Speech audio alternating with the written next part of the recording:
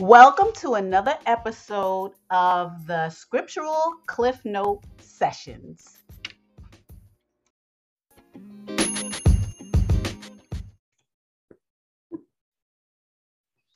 Hello, everyone, and welcome back. Okay. This is a daily lesson, okay, which is,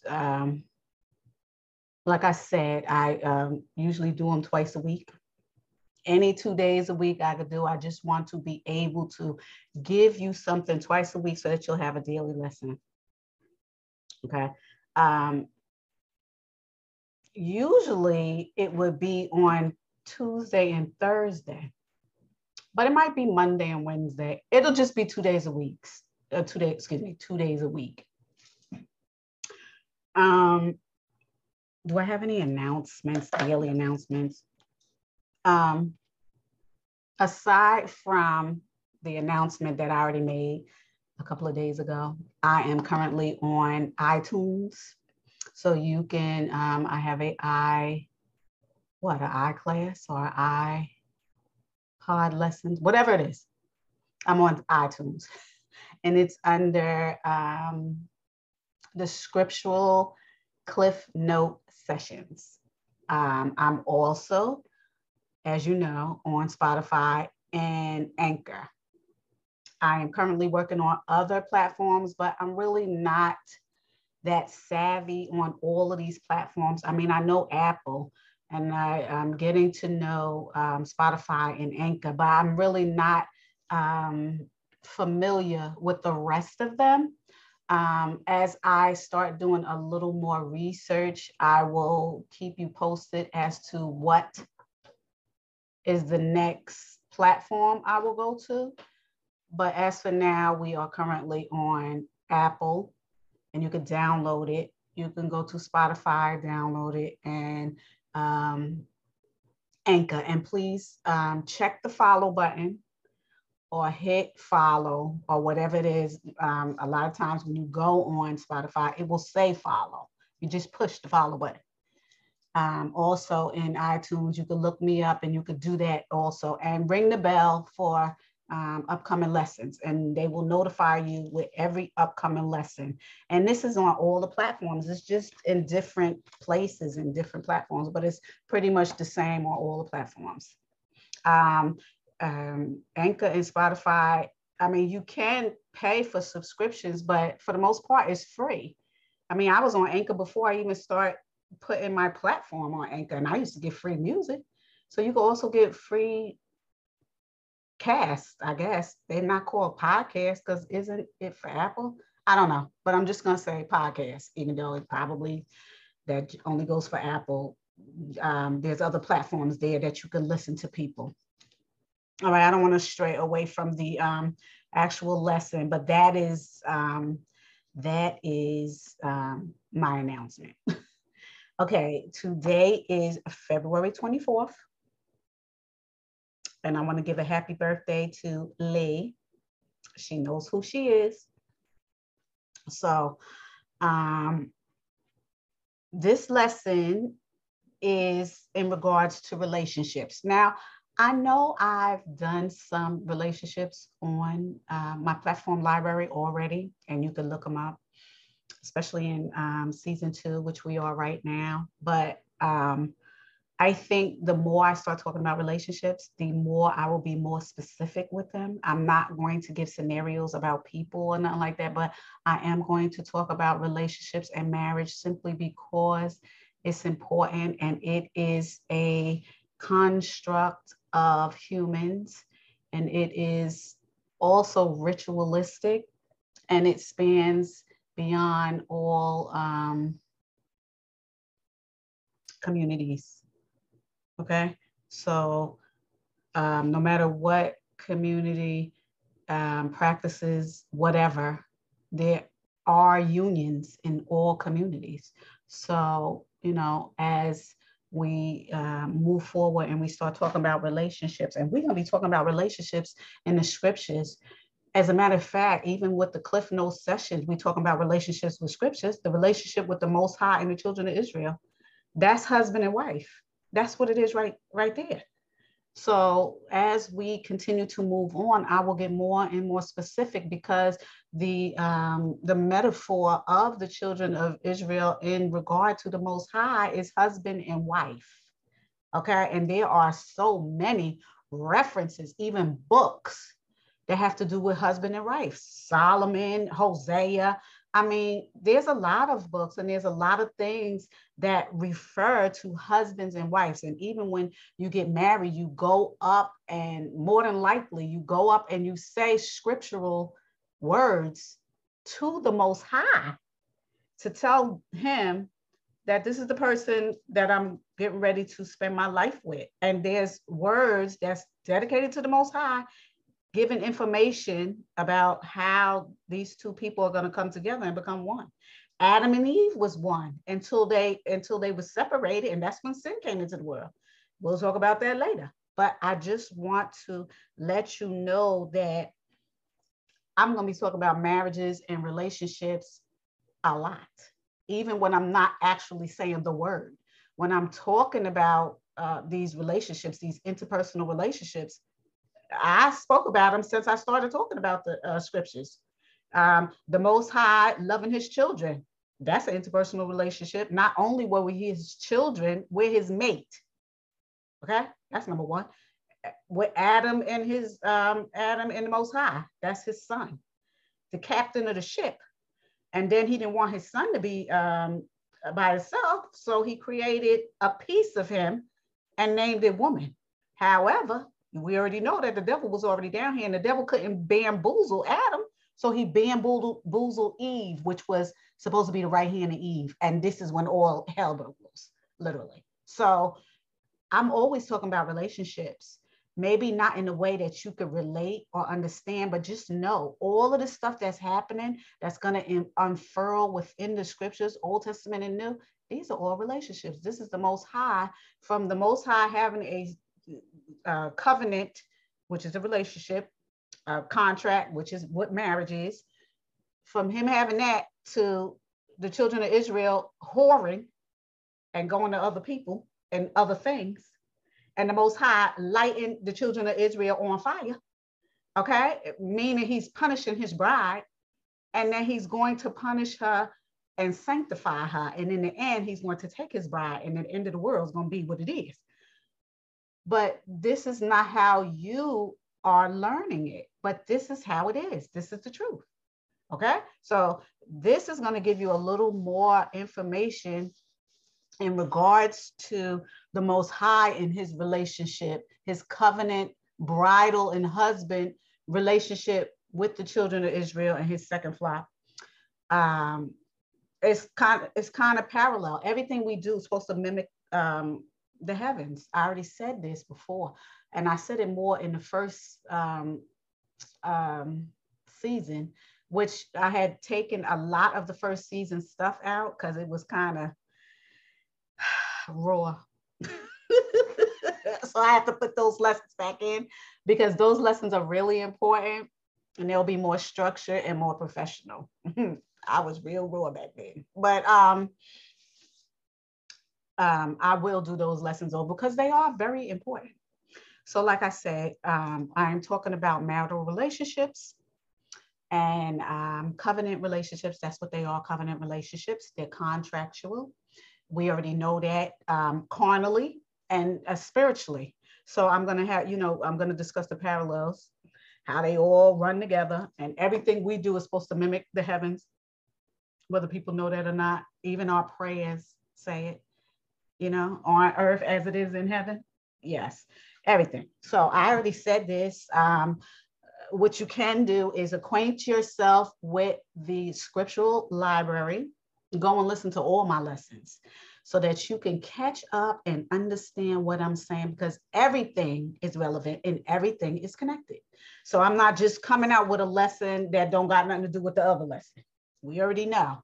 And I always say the devil fools the whole world. And this is how the devil's fooling the whole world too, because these relationships down here on earth are horrible. And the devil is throwing a monkey wrench in them. And the devil's most powerful trick is to let you know or have you believe that there ain't no devil. So if there ain't no devil, then it's just you doing stuff, when that is the most trickiest part. I'm drinking my tea, so forgive me if you hear short pauses. I'm drinking my tea. Now, like I said, I'm talking about marital relationships and how people should mirror the relationship that is expected from the Most High. I'm going to say it again. Marital relationships and how people should mirror the relationship that the Most High has with the children of Israel. Now, I'm just going to give you this little caveat. The children of Israel are not listening. They whoring and they doing all kinds of stuff. Yeah, that's what they're doing right now. So the Most High is punishing them, but in the end, because the Most High gave us revelation and he gave us prophecy, and the prophecy is that he's going to clean his bride off. Okay, he's going to clean her, and she's going to be clean and ready for the Most High in the end. Okay. That's what prophecy says. However, right now, it ain't working out. That's why the children of Israel is being spanked. And you will be able to see this in Matthew 24 and Luke 21. That's why I keep saying the same stuff over and over, because everything has something to do with everything else. Honestly, everything works in a circle and people don't see it. They just think, oh, something's happening over there, something's happening. No. This was all done before the foundation of the world. It's like a clock. Every notch on that clock, everything that happens, from the clock going to that little notch before it gets to the one, that's where sin occurred the first day. All this stuff, the Most High and Yeshua is putting it right back where it was. And they doing it. They undoing what was done in sin. Okay. And even this marital relationship is very important too, because the marriage was broken. And in the Most High's eyes, ain't no broken marriage. Okay. There is no such thing as, what do they say when they get married? Irreconcilable differences. Okay.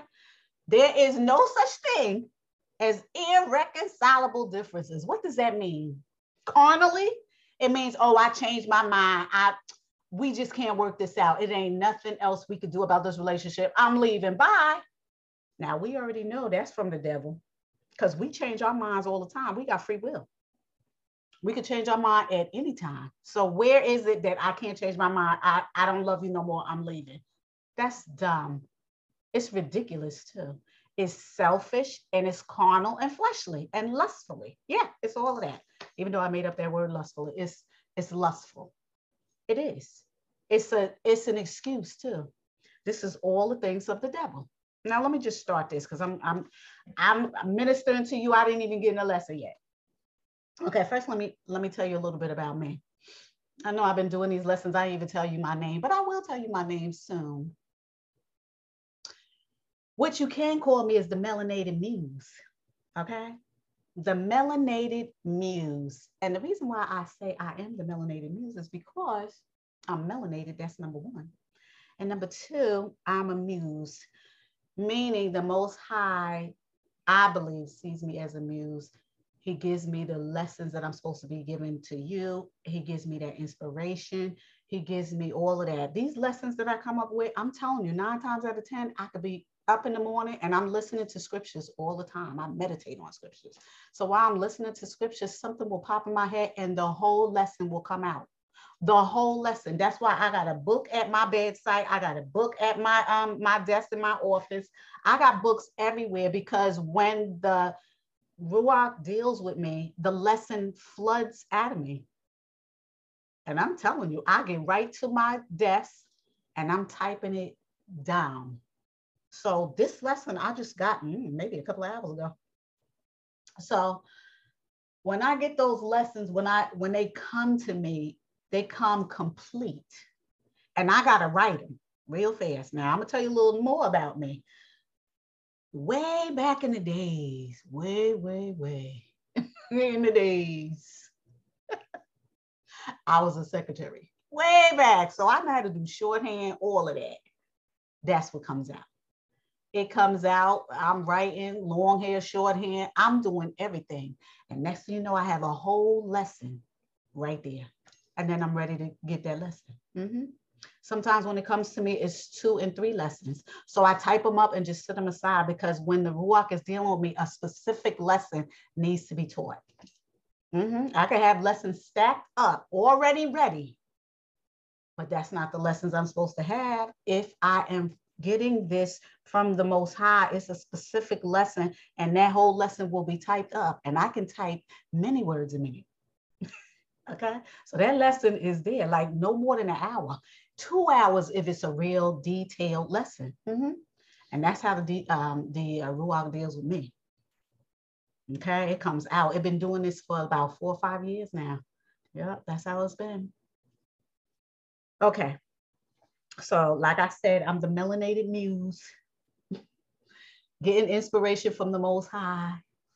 You know, instead of him getting inspiration from me, I'm getting inspiration from him. He is giving me that inspiration to write down and tell the masses. So, and I'm more than happy to do it. So, like I said, the marital relationships we're going to talk about. Now, a lot of times when you're talking about a subject, and this is how people are, this is kind of carnal. A lot of times when you talk about a relationship, people will ask you, well, how do you know about that relationship? How do you know about something and you never experienced it? Like, how can you talk about children when you don't have children? How can you be a quote unquote expert on this and you never had it? A lot of people gravitate towards people who practice what they preach, number one, and who are in the know or experienced in that area. Okay, I am married. I've been with my husband. It's 2022, 21 years. Me and my husband been together for 21 years. Okay, just to give you a little bit of information. Do we fight? Everybody on the face of this earth fights. Now, what do I mean by fighting? I mean verbal sparring. Yes, that's what I mean. But in our relationship, we know the rules of engagement and we know how to fight. Okay, and I'm gonna go into that. We know how to fight. And I know a lot of people are saying, what does that mean? But I'm gonna go into that. My marriage is excellent. There's no marriage that's perfect. No marriage is perfect, but there are marriages that are excellent and cookie cutter just for you. And you know why?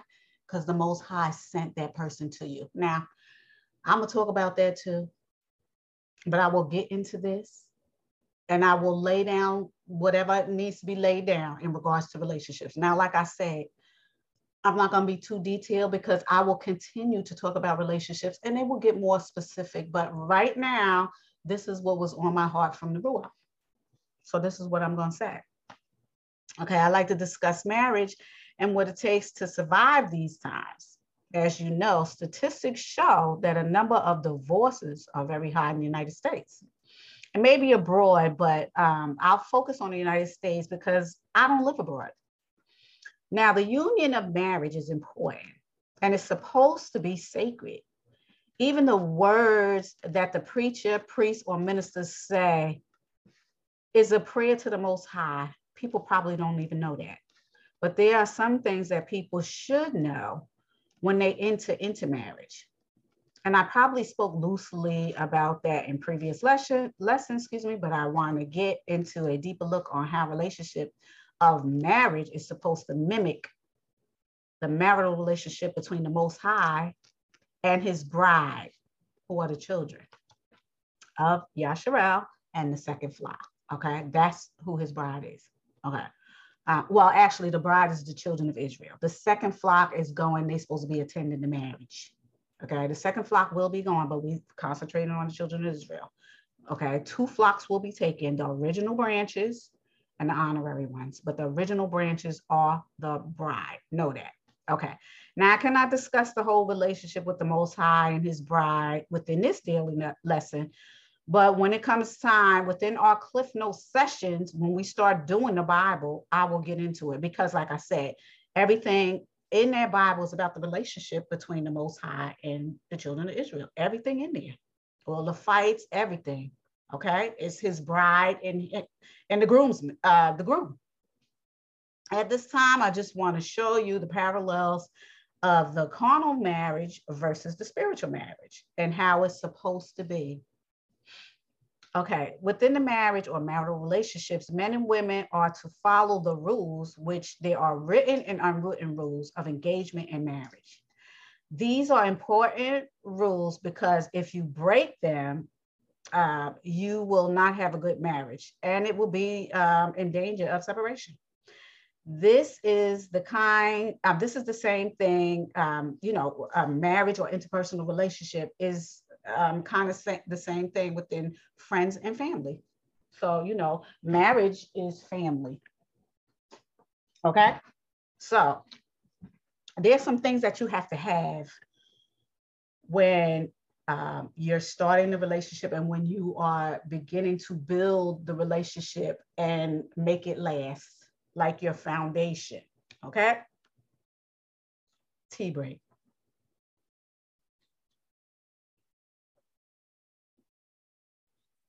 Okay, there's some things that you need to have. These are important things that you need to have. Now, I'm not saying it in any order. I'm just saying you need to have them. Okay. All right. You need to have respect. Every marriage needs to have respect. There are so many scriptures that talk about a disrespectful woman or a disrespectful man in the scriptures. Yeah. Nothing worse than a disrespectful woman. Nothing. That's what the scriptures say. Okay. So there are many scriptures that talk about the disrespect between a man and a woman. Okay. We already know in the scriptures and even in carnal life with different religions and stuff like that, why people do the things they do, why in the Muslim religion, the man wears white and the woman wears black and covering herself and all that is scriptural. Mm-hmm. And I'm talking about this scriptural. So respect for yourself and your mate. That's what you need to have. Okay. You need to have a solid, similar belief system. That's important. That can break a marriage. If you believe in two different things. First of all, a lot of times you ain't gonna get together because you believe two different things because your family gonna be on your behind. Okay. And in regards to the belief system and whatever else, this is why the Most High said he does not want his children, the children of Israel, okay? The Hebrews, the children of Israel with the blood covenant and it's running in their blood in their veins. That's what I'm talking about. He does not want them to marry outside of his covenant. He does not want them to marry outside because the rest of the world worship devils. What did I say? The rest of the world worshiped devils. That's why he didn't want them. And he said, and it's in the laws that we're going to go through, like I did in the first season, I'm going to do it again. He doesn't want his children going outside their own nation because they worship devils. And all through those scriptures, other nations was worshiping all kinds of devils. Yes. Go to the platform, like I said, library, and listen to all of it, especially the devil. Listen to that. Mm-hmm. Listen to that, because you'll know just how many devils there are on this earth. Tea break.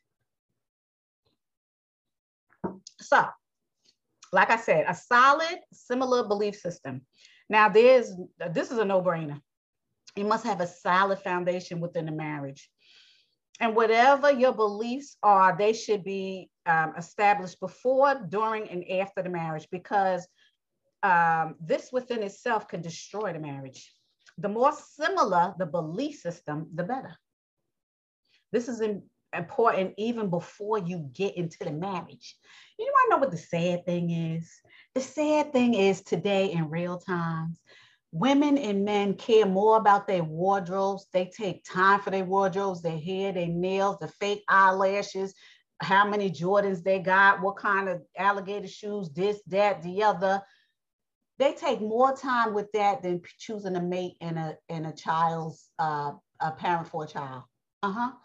They take more time with material, earthly, fleshly things than establishing a covenant that's supposed to be like the Most High. And that's sad. Okay. And this is more than anybody. It's the children of Israel doing this. Okay. All right. Another thing you should have is self-control. What did the Most High say about self-control? I did say this before. That's one of the fruits of the Spirit. Mm-hmm. If you don't have no self-control, you might as well be a beast. It says that in the scripture, not in the Bible. You don't have no self-control. You can't control yourself. What kind of human are you? You're not. You're a beast. Okay? You act out of instinct, just like animals. Okay? You need to have self-control. Okay.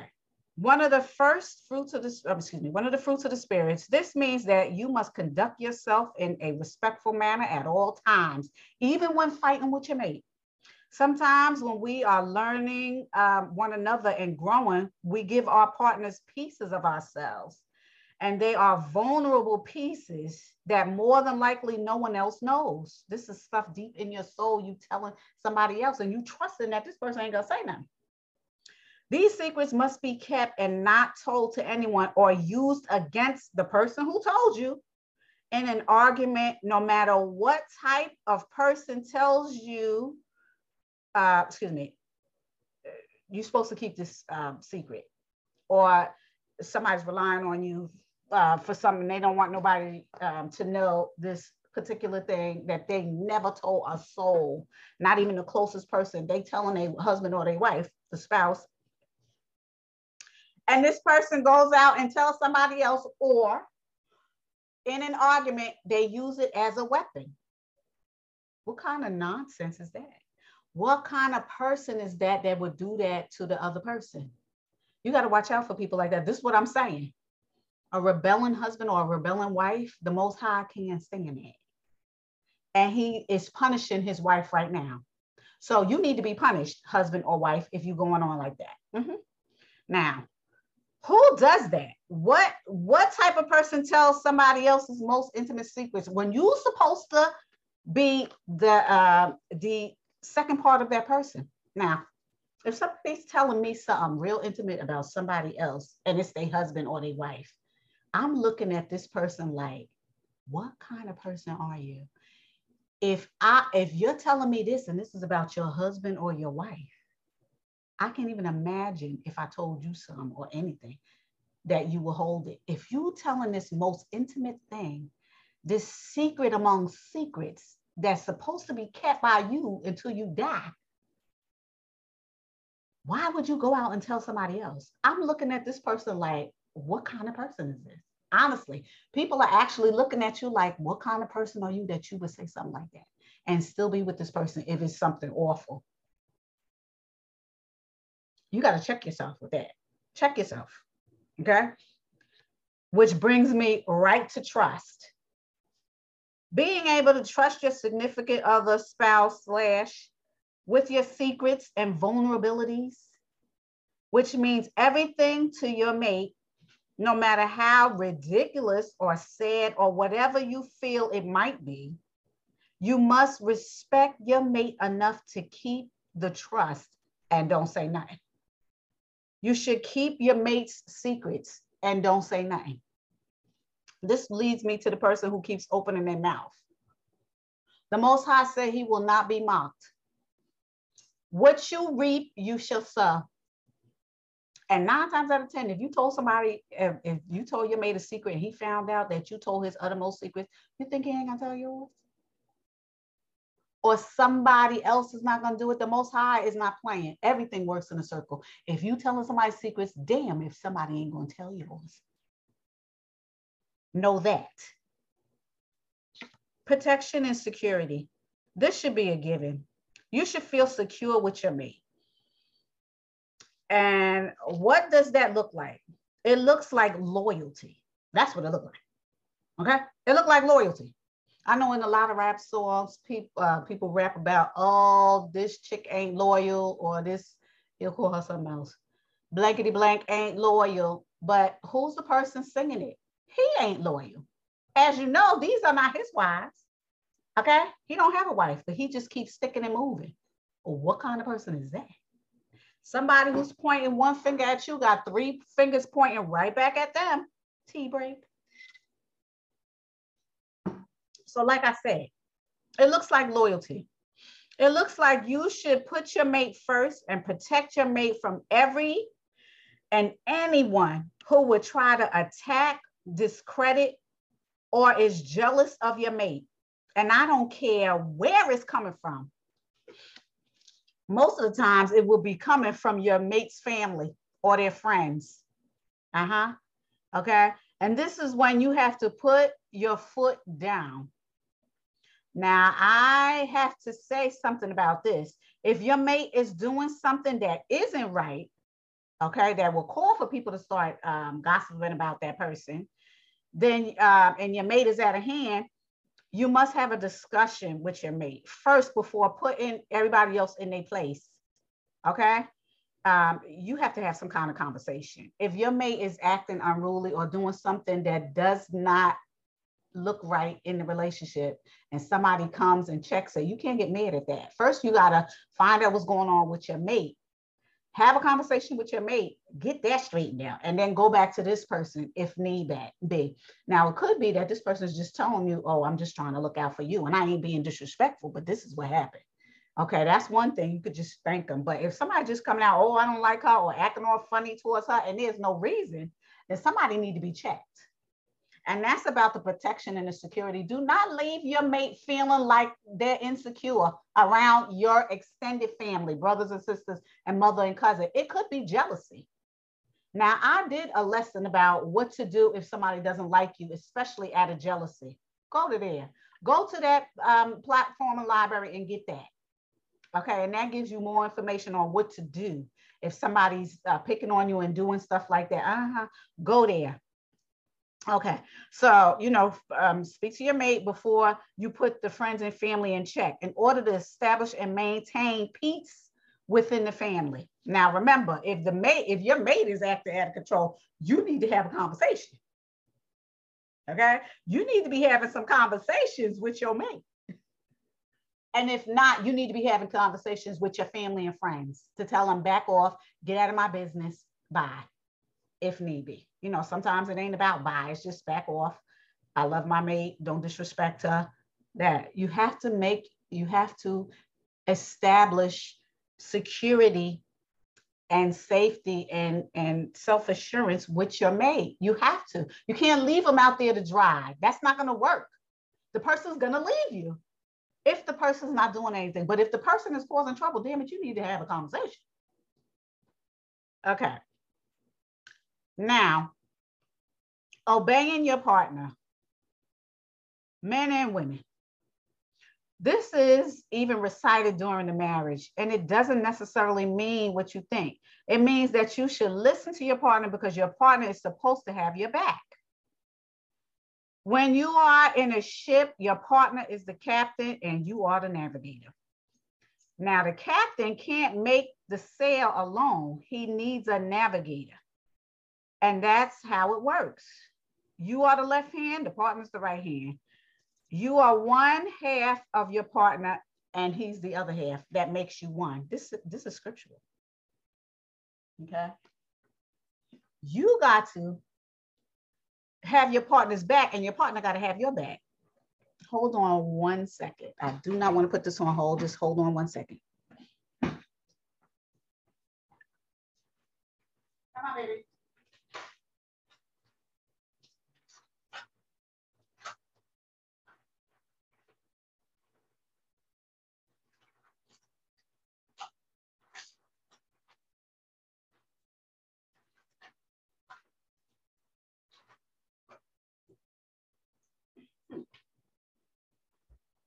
Okay. Sorry. All right. Sometimes duty calls, other duty calls. My kitty, I have a cat that's hungry and she will bother me until I feed her. All right. So, all right. Now we're back. Understanding and forgiveness. It is a given that you will fight if you're a couple. Now, I already told you I'm a minister. I'll see people who I love and respect.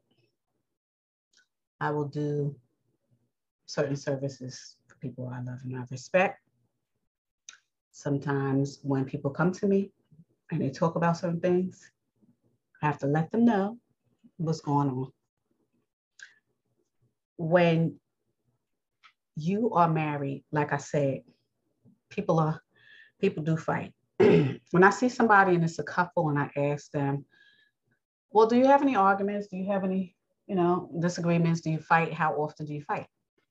And they look at me and go, we don't fight.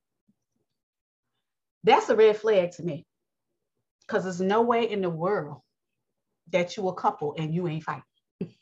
And when I say fighting, I mean verbal sparring. I mean arguing back and forth, nitpicking, all of that. I'm not talking about knockdown, drag out fight. Now, you should be together if that's happening. But people have disagreements. People have arguments. People argue. That's just what they are. Siblings argue. Family members argue. Where is it that husbands and wives are not arguing and bickering? I don't believe that. And nobody believes that. Okay. You could go to a marriage counselor and they will tell you the same thing. You're not fighting, there's no disagreement. Then you probably don't know each other and you're probably still walking on eggshells. Maybe the relationship just got together. Maybe you still, in the beginning stages and you on your best behavior. Usually a year or two, you on your best behavior. You showing your mate the best of you. And then later on, they'll find out who you are, really, okay? If you're real honest with yourself, you can't be on your best behavior all the years of your life. And I mean this, the facade of a best behavior. I'm not talking about being a good person, being a righteous person. That's not what I'm talking about. I'm talking about showing a facade. Okay? A lot of times when we go and we start going with people and stuff, we show them our best selves all the time. But then after a certain time, you be like, they're going it, this is me. And anyway, even if you don't do that and you still try to keep up this facade, the person who's with you will definitely find out what you are and what kind of person you are anyway, because your personality is going to always shine through.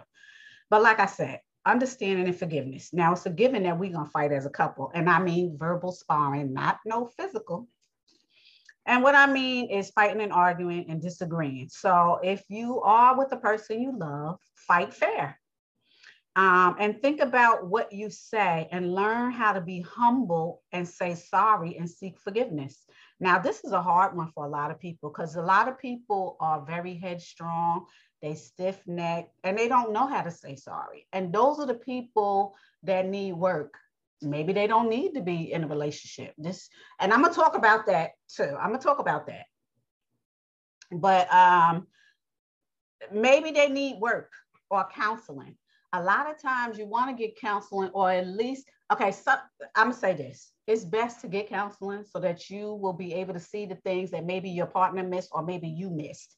That's the purpose of counseling. The purpose of counseling, because people get it wrong. They get it 2 left feet wrong because their idea of counseling is a miracle worker. Somebody with a magic wand that's going to sprinkle some fairy dust on them and everything's going to be perfect. That's not real. That's not realistic with any counseling. Okay? Okay? That's my area of expertise, not counseling, but that is my area of expertise. So a lot of times when you see a client, you ask the client, because the client must understand why they're there to have counseling. Why are you here? Help me to understand what you know about this counselor. So once they telling you whatever, and 9 times out of 10 is not right, then you correct them and tell them, I'm here to bring out blah, blah, blah, and help you put, basically put cards on the table so you can acknowledge cards and have choices. A lot of times people don't know what their choices are. Honestly, a lot of times you don't have to deal with it. You never had to deal with certain instances and issues. Then you don't have, you would never think of what to do. You don't think about resources when you don't need to have a resource. You understand? So that is what this is.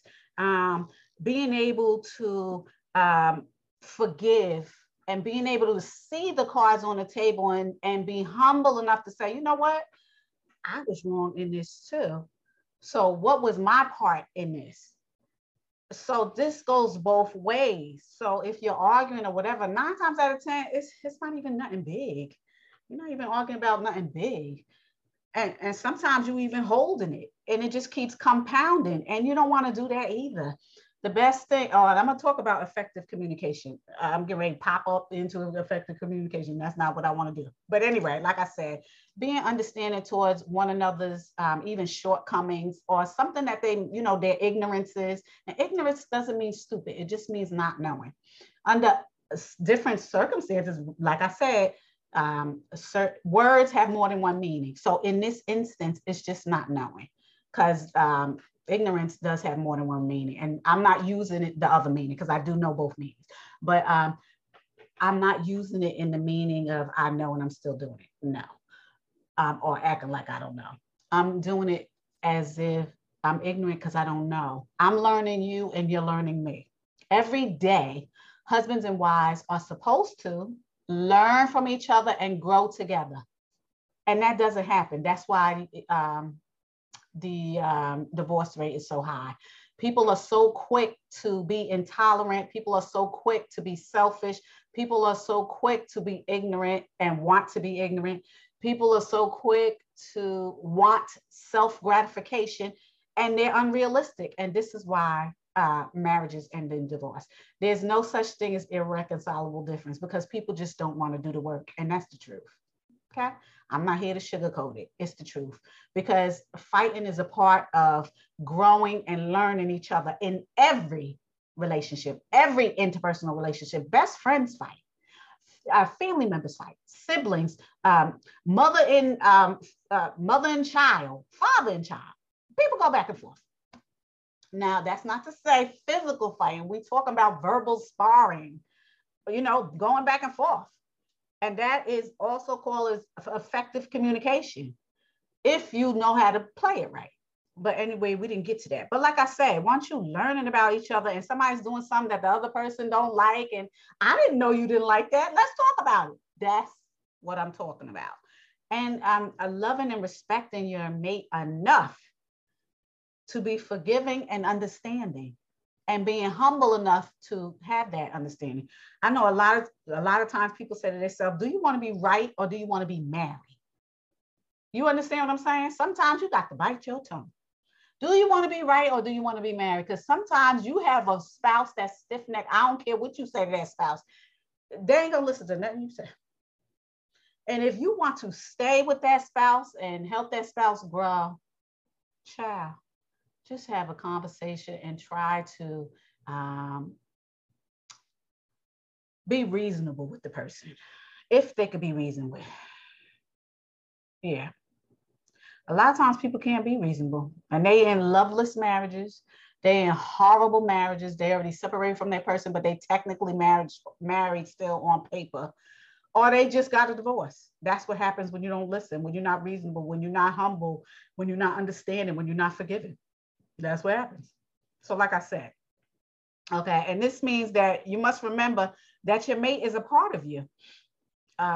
You took the vow, and now you have this person you told the world was special, and that you want to keep those vows and learn to be submissive and meet the significant other halfway, and forgive and have understanding and respect for the other person's outlook and where he or she is coming from. And you can either respectfully agree or disagree, or reach some sort of consensus to make up and move forward with the relationship. Remember, we all make mistakes, so we want our spouse/significant other to forgive us. And in order for them to forgive us, we must forgive them. Okay, so that's understanding and forgiveness. Now, like I said, throughout your whole marriage, you're going to have all kinds of stuff that you're not going to agree with. It doesn't mean fight and separate, because this person's not listening to me and this person's not seeing things as I see things. It's not your twin. It's not your duplicate. The person's not going to see the same thing as you do all the time. And that should be, you should respect that. If you already married this person, or if you get married to this person, know that. That's something you doing. If you're doing all of this trying to control somebody else, that's not realistic. Maybe you need to check yourself. Okay. There's another one is cheating and lusting. So there's no cheating and no lusting in a relationship. Okay. It's just that. No lusting and no cheating for the men or the women. Okay. Remember, Yahushua says that if you're lusting in your mind, you have already started cheating on your significant other. You already sinned it. Okay. Also know and acknowledge what you have at home. If this does not satisfy you, if your mate don't satisfy you, why did you get married to the mate? Why? That's something you're doing. If today you love that person and then tomorrow, oh, I don't love that person, I outgrew that person, oh, irreconcilable differences. What does that say about you? Number one, it says that your mind is somewhere else. You're immature. You don't know how to have a relationship. You're selfish. That's what it says. And everybody's talking about irreconcilable differences. Child, grow up and get a life. Okay. So like I said, also know and acknowledge what you have at home.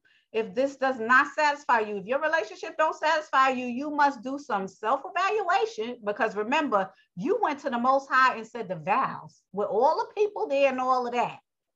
And this is a person, with this person, you went to the Most High with this person, and now you're breaking the covenant of marriage because you don't like whatever it is no more, and this person don't do this to me no more, and oh, they don't do that, and they never did this, so I'm going somewhere else. What does that say about you? Really, a lot of stuff that you do in the marriage and you blame somebody else, it really reflects on you. Hi, babe. Can you do me a favor? Excuse me. Can you put this tea in the microwave? I am. Tea in the microwave. 30 seconds, please. Thank you. This is real life going on, people. Okay, that's my husband. I'm glad you're home. Okay, I'm sorry. You know, I do my lessons and life still goes on in between.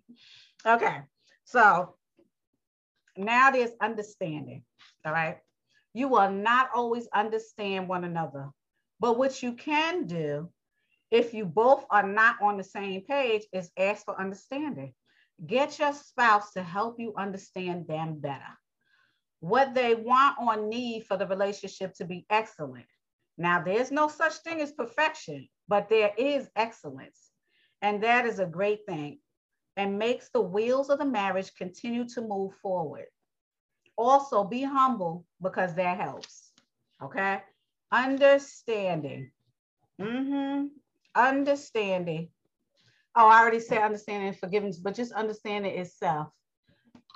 Excuse me, people, again. Can you do me a favor? Take Bella's food out the refrigerator and put it in the bowl, put a little bit of water in it, please. Thank you. I'm sorry, people. This is real life here, honey. This is real life. Tea break. It's in the refrigerator at the bottom. Okay. Now that brings me to effective communication. Now this is paramount, honey. You don't have communication, you don't have nothing. Okay, like I said, you be on your best behavior for a year or two, and then the real you is gonna come peeking through, and they're gonna be like, "Who's this?" Having a good relationship, a part of a good relationship is having effective communication. Now, what does that mean? Okay. If there's no effective communication, there's no marriage. Okay. Because we're not mind readers. Nobody's a mind reader. I didn't see nowhere in the scriptures that anybody was a mind reader. Even prophets are not mind readers. I mean, nobody can read a mind. We just can't. So don't think that you can read a mind, because you can't. You cannot read a mind. Nobody can read a mind. Only the Most High can read a mind in Yahusha.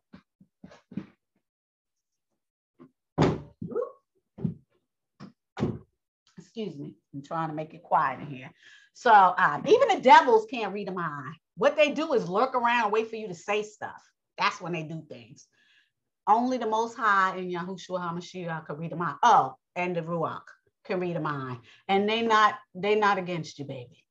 So understand, your mate can't read your mind. I don't care if he lived with you 1,000 years. Your mate can't read a mind, because you don't know what's going on in your mate's mind either.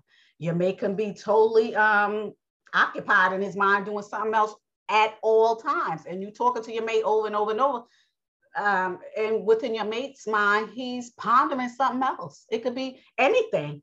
So what makes you think that this person could just read your mind?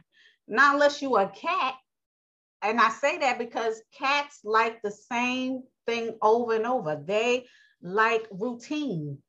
They will do the same thing every day at the same time. I don't know how they do it because I have a cat. I don't know how she does it.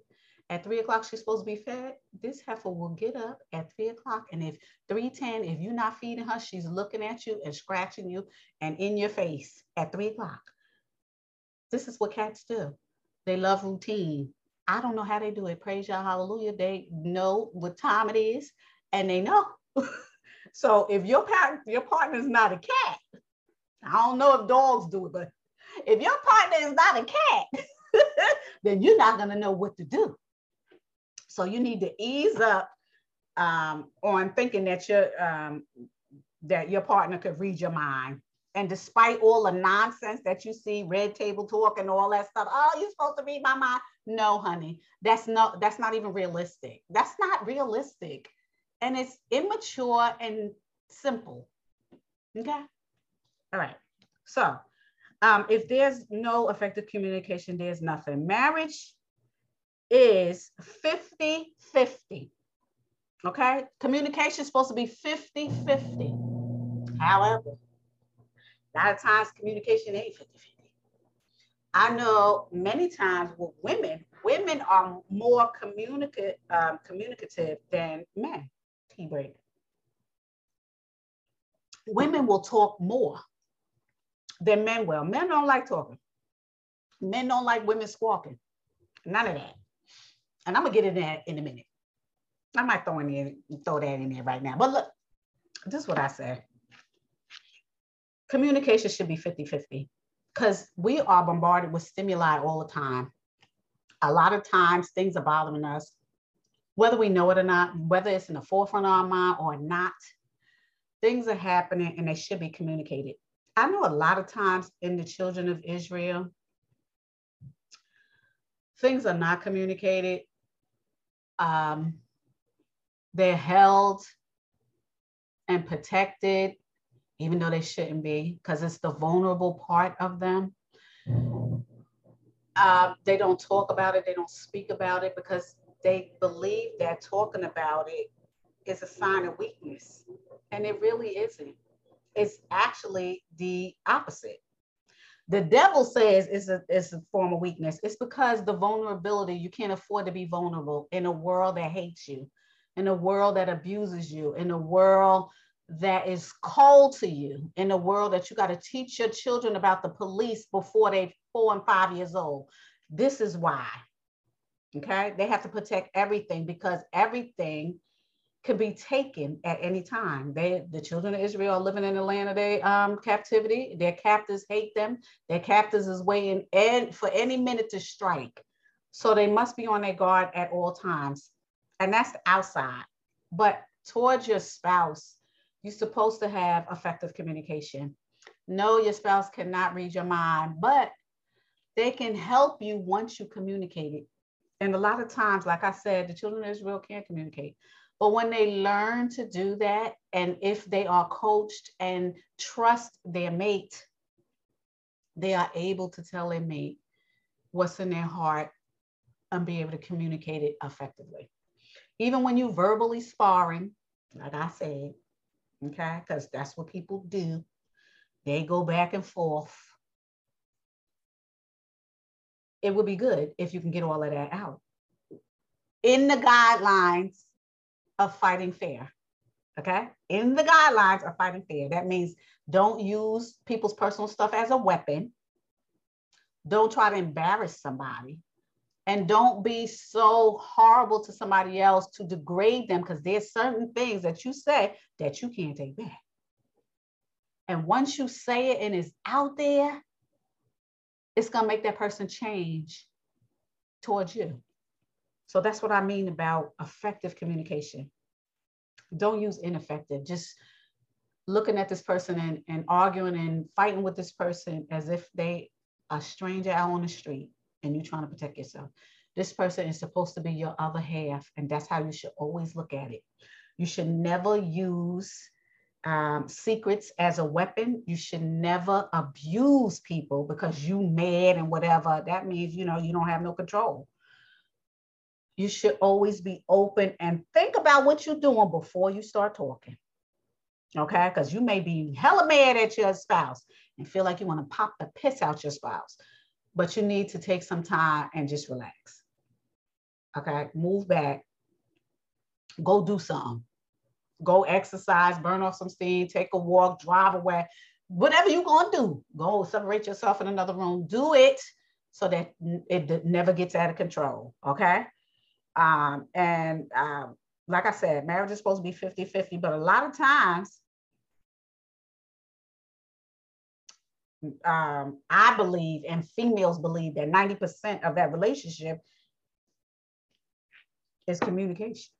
90%. Now, men, they may see that different. They may see it's 50-50, 50 communication and 50 sexual and emotional, whatever. But women, a lot of times, average, not every woman, but the average is 90% communication, because you want to be on the same page at all times. I know I do. I want to be on the same page at all times. And honestly, my husband, sometimes he'd be like, can you just give me a break?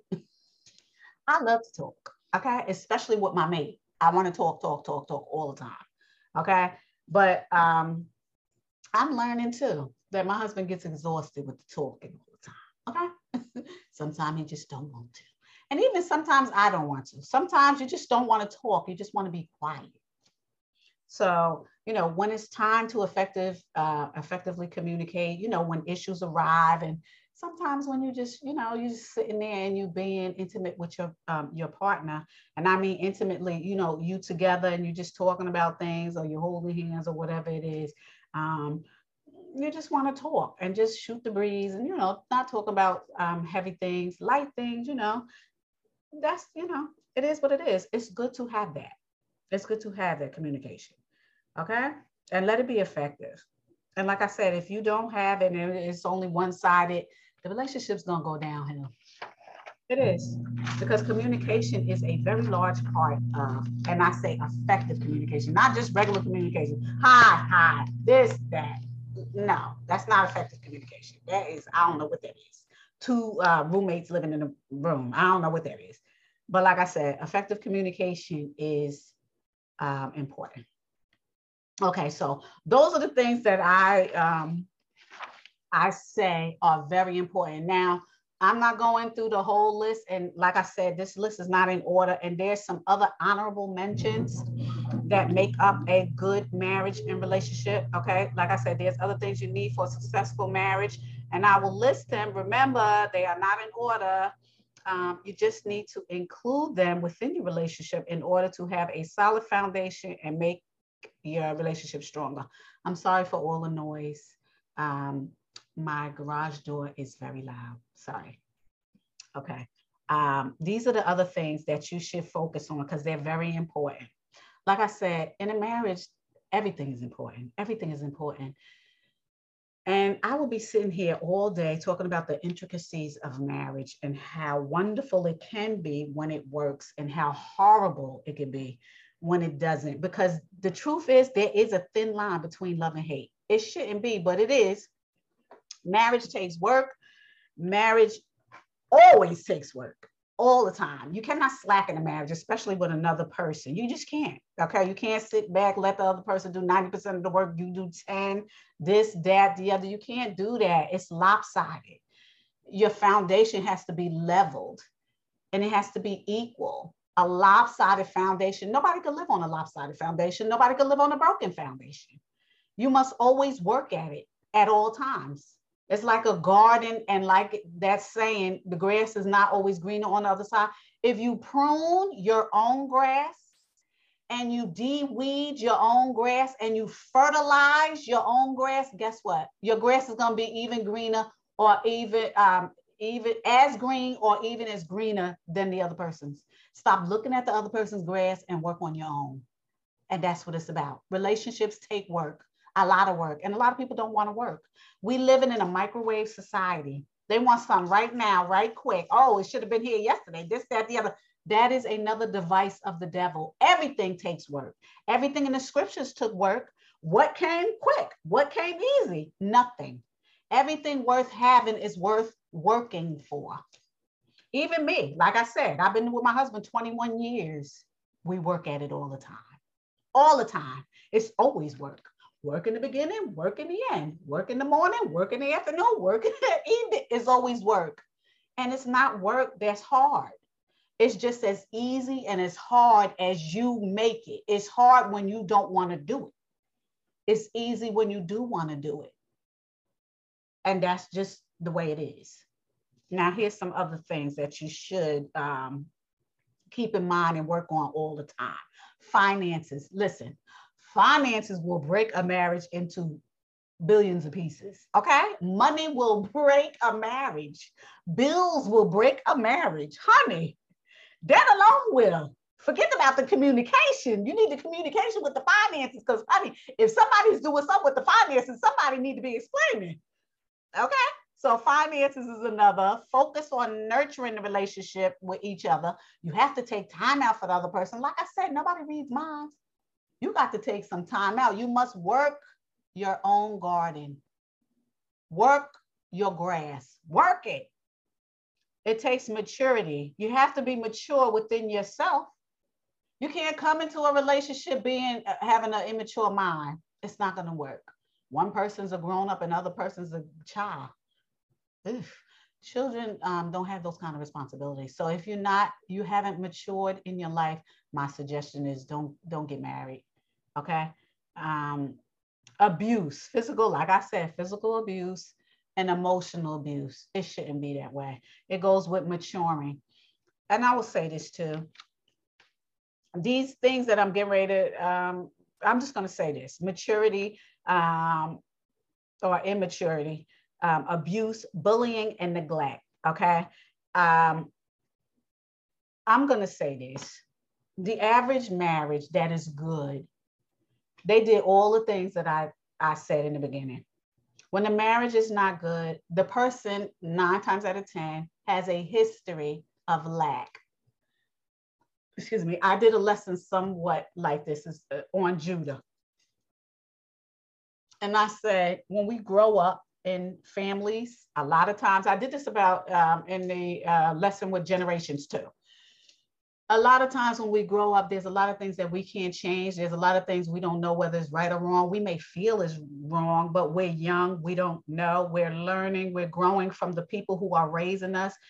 There's no book on raising children. There's no book on trying to do the best you can with your family, especially the children of Israel at this time. A lot of times you growing up in tyranny, you're in the land of your captivity. There's all kinds of negativity that impacts the household, and people internalize it, and people grow up with a lack. Either the parents are not in the house, the mother or the father, either one parent household or maybe none. Drugs, all kinds of stuff. All of these forms of the devil, because outside impacts the household. Now, I'm not going to go all into that because I'll be going into another lesson. But I'm saying if these things are happening in the relationship, immaturity, abuse, bullying, and neglect, it came from this person's childhood. And it needs to be checked. And maybe that person, or maybe both the people in the relationship, need counseling. Now, I'm not against counseling, like I said. I'm not. Sometimes you need a third party to help you to see things that you can't see. And this is what I usually tell people. This is what I tell people. Think of yourself in a car, and the car is driving. You're navigating the car, okay? There's other people coming at you. There's other things happening. There's things happening on the side of you. There's things happening in the back of you. There's things happening parallel to you, all kinds of stuff. And then there's things that you can't see that you didn't get up on yet. The therapist can help you look at all those things you can't see and put them down on the table so that you can make a conscious decision and choice. That's how therapy is. The therapist doesn't tell you what to do. The therapist helps you to see all the things that's happening as cards and putting all the cards on the table and helping you to make the best choice possible without coaching you into which choice you should make. That's what therapy is. and it will make you a better person. A lot of people, they're scared of therapy. And, you know, like I said, I'm a minister, but I am not against therapy, honey. Okay? I'm in the mental health field and I'm a minister. You get 2 for 1 over here. But I'm just saying that I am not against therapy. A lot of times a minister or a pastor can't help you because that's not their area of expertise. His area of expertise is being, a lot of time, like I said, religion. Now I'm getting ready to talk about religion. Those people are religious, okay? They being taught by the devil, the whore on the great dragon, and there's courses and schooling that they go by. That's not spiritual. It's just religious, being taught by the devil. And I say that to say because it's the truth. Now we'll get into that one day because that's in Revelation. But I say they're not, they don't have a degree or they don't have experience in relationships. Oh, they'll talk about relationships in terms of the Most High, but they don't have real defined education and experience on relationships, because a lot of things that they say, oh, pray about it, this and that, it takes more than prayer. And I would say faith without works is dead, and it's the truth. Paul Shaul says, show me your faith and I'll show you my faith with my works. You have to work faith. You just can't go, okay, I believe, and do nothing. And this is what I mean about some preachers and pastors and ministers. They'll just tell you, oh, pray about it. No, honey, you must have faith and works. And I think that's one of my teachings. I didn't do it yet, but I wrote it down because it's important. And I'm going to tell you a little story. It's a little story. This is how it works. There was a man who believed in the Most High. One day he was on the boat, he fell in the water.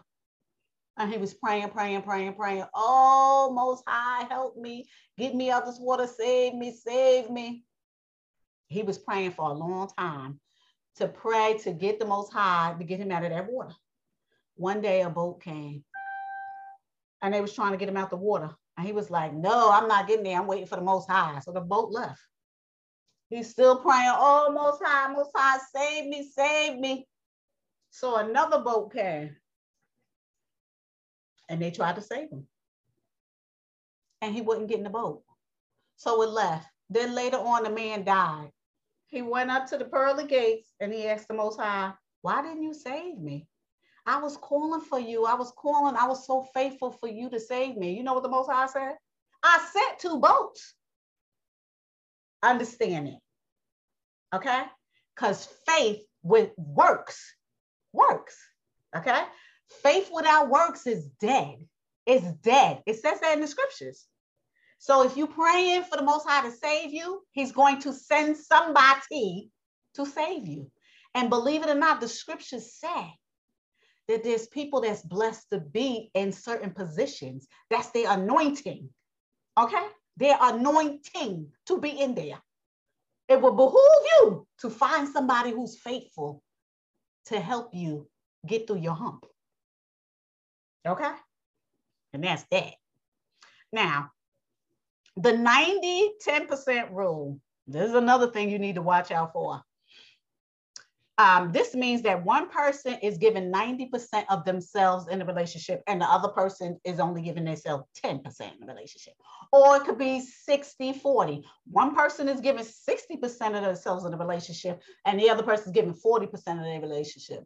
Whatever these people are doing, they need to stop. Everybody need to give 50% of themselves, because when you go to the altar and ask the Most High, or ask the priest that represents the Most High, or whoever it is that represents the Most High to marry you, then the most that person, that representative, is going to the Most High with you standing there, letting you know that it's a covenant. So why are you not giving what you're supposed to give when you say you chose this person? You cannot go into a marriage pursuing somebody and saying, oh, I found me somebody. Ooh, this person is this and this person is that, and then do nothing after the ring is done, after the covenant is done. You can't. You cannot go in half behind. And like I said, be on your best behavior. And then as soon as you get what you want, don't do nothing in a relationship. That don't work either. That's not going to work for you. And I'm going to say this to you. If you want a humble, good, graceful, loving woman, you sure better bring a humble, good, graceful man.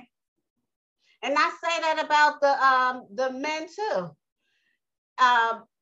The women too. If you want a good, humble, loving, supportive man, you sure better bring a good, humble, supportive woman. Because if you come in without being ready, you're not going to have a relationship.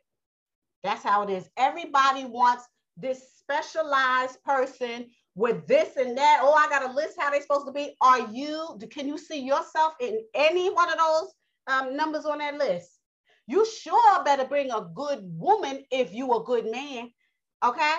If you a good man, then I can understand that. But if you a lousy man and you just want this and want that, you are never going to get a good woman. And if a good woman does come to you, you're never going to be able to keep her. You got to clean up your own backyard before you go and get another woman. And I'm going to tell you something else. The scripture said that the Most High sends you your mate. A lot of times people are alone and they sad and all of this stuff. You know why they don't have no mate? Now I'm going into spiritual things just for a minute. You know why they don't have a mate? Because they're not ready for a mate. A lot of times you attract what you are. If there's something inside you that needs to be changed and you don't see it or you refuse to change it, whoever you attract is going to have that same trait. Remember, we are consciousness. Each of us are consciousness. Okay? Consciousnesses. I know that ain't a word, but we are individual consciousness. Okay? And we attract the same type of consciousness to ourselves. That's the law of attraction. You attract what you are. Like birds of a feather. So the Most High a lot of times will set you apart and work on you so that you could get the mate that you deserve and that was made for you before the foundation of the world. Did you hear what I said? I said, a lot of times when we come in, a lot of times we got a whole bunch of stuff that need to be cleaned out, worked out, beat out. Not beat out, but you know what I mean. You need to beat that down, beat that flesh down, okay? You need to beat it out. You need to beat all of those things out that don't belong there. And the Most High will work on it. If you asking for a mate, if you asking for a real mate, somebody that you're going to stay with for the rest of your life, the Most High is going to set you apart and he's going to work on you and get all the kinks out of you before he sends you a mate. And if you choose your own mate, it ain't going to work. Either you're going to have a loveless marriage. If you determine to stay in it, it's going to be loveless. And why would you want to stay in a marriage that would cheat you out of the love that you deserve? That's what I don't understand. I know a lot of people that's in loveless marriages. And I look at them and I say to myself, I just thank the Most High. I love my husband. Like I said, I've been with my husband 21 years. I can say I am in love with my husband. Yes, I could truly say that. I could look him in his face and tell him, I am in love with you. And he could do the same thing to me. I could look him in his face and we have conversations. A lot of people can't do that. Why would you cheat yourself out of that? I'd rather not be in a relationship if I got to be in a loveless relationship. That's not even a relationship. I just thank the Most High that I have a man that I'm in love with, a man that I feel secure with, a man that I can leave with whoever and know that this man ain't gonna do nothing. There's a lot of people that's in the church that feel like they can't leave their man with nobody. That is ridiculous. My man loves me. I love him. He's been the Most High pruned him, just like the Most High pruned me, because we wasn't ready in the beginning. And that's how it's supposed to be. You just can't go and choose your man and go, yeah, because God gave me this. First of all, we already know there ain't no God. Well, there is God. There are gods, excuse me, but it's not the Most High. We already know that there's heavenly gods and lords, and we know there's gods that's demons. We understand that. So I guess you must be talking about that one. but the Most High Yah, Yahuwah, the Elohim, the Alpha and the Omega, the beginning and the end, the Father of spirits, the all-consuming fire. No, if he's sending you somebody, that person gonna be excellent, right for you. Excellent and was made for you before the foundation of the world, and you're not gonna get no divorce, period. And I'm not saying that you ain't gonna have verbal spars and all this other stuff, and that you can't work, that you don't need to work the relationship. I'm not saying that, because it will happen, because that's how interpersonal relationships work. But you will be with your mate, because the Most High ordained it before you even walked up to the altar. This is why I'm trying to tell you, you need to get all that stuff out of your heart, whatever baggage you carry before you met somebody, whatever baggage you carrying now, get it out any way you can. Like I said, therapy, talk to yourself, do whatever, do some prayer so that the Most High can send somebody to help you get that out. Because prayer, remember, faith without works is dead. You need to get all of that stuff out of your heart before the Most High sends you a mate. This is scriptural. Okay, so now I say this. The Most High has a loving relationship with his children. Also, they are considered his bride. But at the moment, the Most High's bride has gone astray and been whoring. Throughout the centuries, the Most High is fed up with her, and he wants her to straighten up her life and get herself together. And he wants to consecrate her. Now, she hasn't been doing none of that. So she went whoring, honey. She didn't went whoring, and she ain't come back yet. So the Most High is dealing with her as a set apart bride. This is the children of Israel. Okay? They are one, the bride. And they went whoring because they all over the place. Okay? This is in real time. This is scriptural. Old Testament, New Testament now. Okay? So she's not acceptable for the Most High now, because she's just all over the place. But she will be acceptable for the Most High, because the Most High is going to purify her. Okay, that's what he's going to do. And being purified is not easy, and it's not fun. Purification is not easy or fun. Okay, it's just like purifying gold. What did I say you have to do with purifying gold? I said this in the lesson of Exodus. You got to boil it. Okay, and get all the impurities out of it. And then it's going to be so spotless. You can look at yourself like a mirror. And that's what he's going to do and doing to the children of Israel. Okay, so they could be acceptable. There are many scriptures that show this.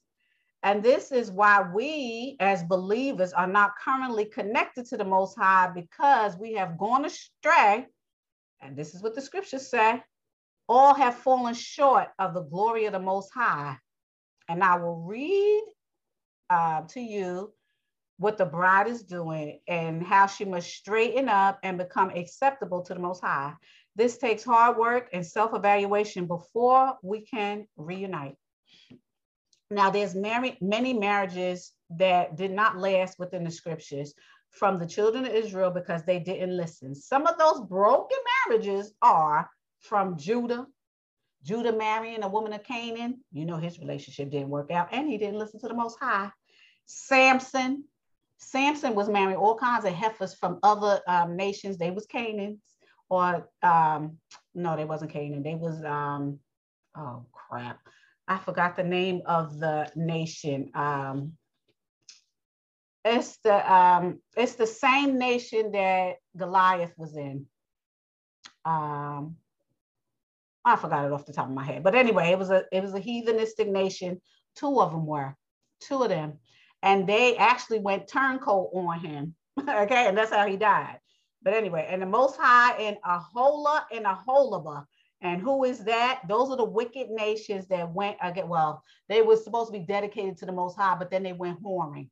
And I'm gonna tell you what whoring means in the spiritual sense. Whoring means going after idols. Now, remember, the Most High's laws, precepts, commands, and statutes are that you don't go whoring. That means going to other idols. This is why other nations were killed, because they were worshiping devils. I already told you how many devils is down here and in the skies. Why would you worship them when you have the Most High? And this is what the children of Israel are doing. They distracted by every way possible. What did I tell you about the devil? Didn't I tell you the devil fools everybody in every way possible? Every way possible. This is what's going on. It's like a cat. The cat is doing something or scratching on something you don't want it to. All you got to do is dangle a string. The cat jumps away from wherever he was doing and runs after the string. That's what the children of Israel are doing. The devil is dangling the string and the children of Israel is just running all over after the devil. So this is what happens. There are really specific examples, in the scriptures. So I'm just going to read a couple. So this one is Gomer and Hosea. Now, the book of Hosea, he is a prophet. He's a minor prophet. And the Most High wants him to suffer certain situations. And this is a metaphor for the children of Israel. Okay, this is in the Old Testament. But Hosea's metaphor itself in the prophecy hasn't come true yet. Okay, a part of it has, but not the whole thing. Okay, so Gomer and Hosea. In Hosea 1 and 2, we read, the Most High said to Hosea, go, take yourself a wife of whoredoms. Hold on. Oh, stop crying. Hi, baby. Go take yourself a wife of whoredoms. Hosea obeyed, marrying a woman named Gomer, who was unfaithful to him. This is a metaphor for the children of Israel being unfaithful to the Most High and what he is going to do to her. Okay? Hosea 1 and 3. After Gomer had left Hosea and was living in immorality, the Most High commanded Hosea to find her and buy her back. So she didn't win whoring, honey. Now he got to buy her back. The Most High was continuing his illustration, except how he wanted to show the greatness of his grace, even as the Most High loved his children of Israel, though they turned to they turned to gods. Now, I'm not even gonna say other, because the Most High ain't in a category with nobody else. Everybody keeps saying, oh, and remember who put the books together? Heathens. So why, they will be the only ones putting the Most High in the box with somebody else. The Most High don't belong in no box. The Most High is not equal with nobody else. Ain't nobody standing next to him. Ain't nobody standing to the right, to the left, to the up, to the down. Nobody is standing close to the Most High. The Most High is the Most High, and it is what it is. Ain't nobody standing next to the Most High. So like I said, the children of Israel's worshiping stuff they shouldn't. They're doing stuff they shouldn't from the devil. Hosea's faithful love for Gomer was an illustration of the Most High's faithfulness and wayward to Israel. Just as Gomer has been unfaithful to her husband and had to be redeemed, Israel's need for the Most High's initiative to restore their relationship. Tea break.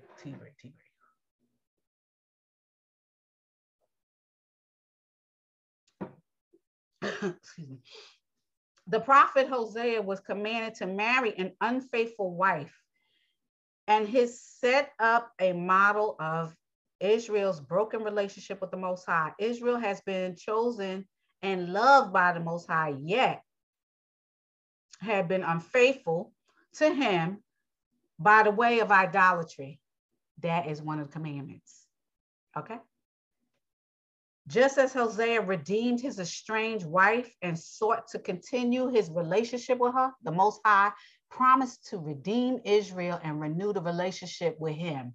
The story of Hosea and Gomer is an unforgettable picture to the Most High's strong, unending love for his covenant people. So the children of Israel is the bride of the Most High. And what is the children of Israel doing right now in real time?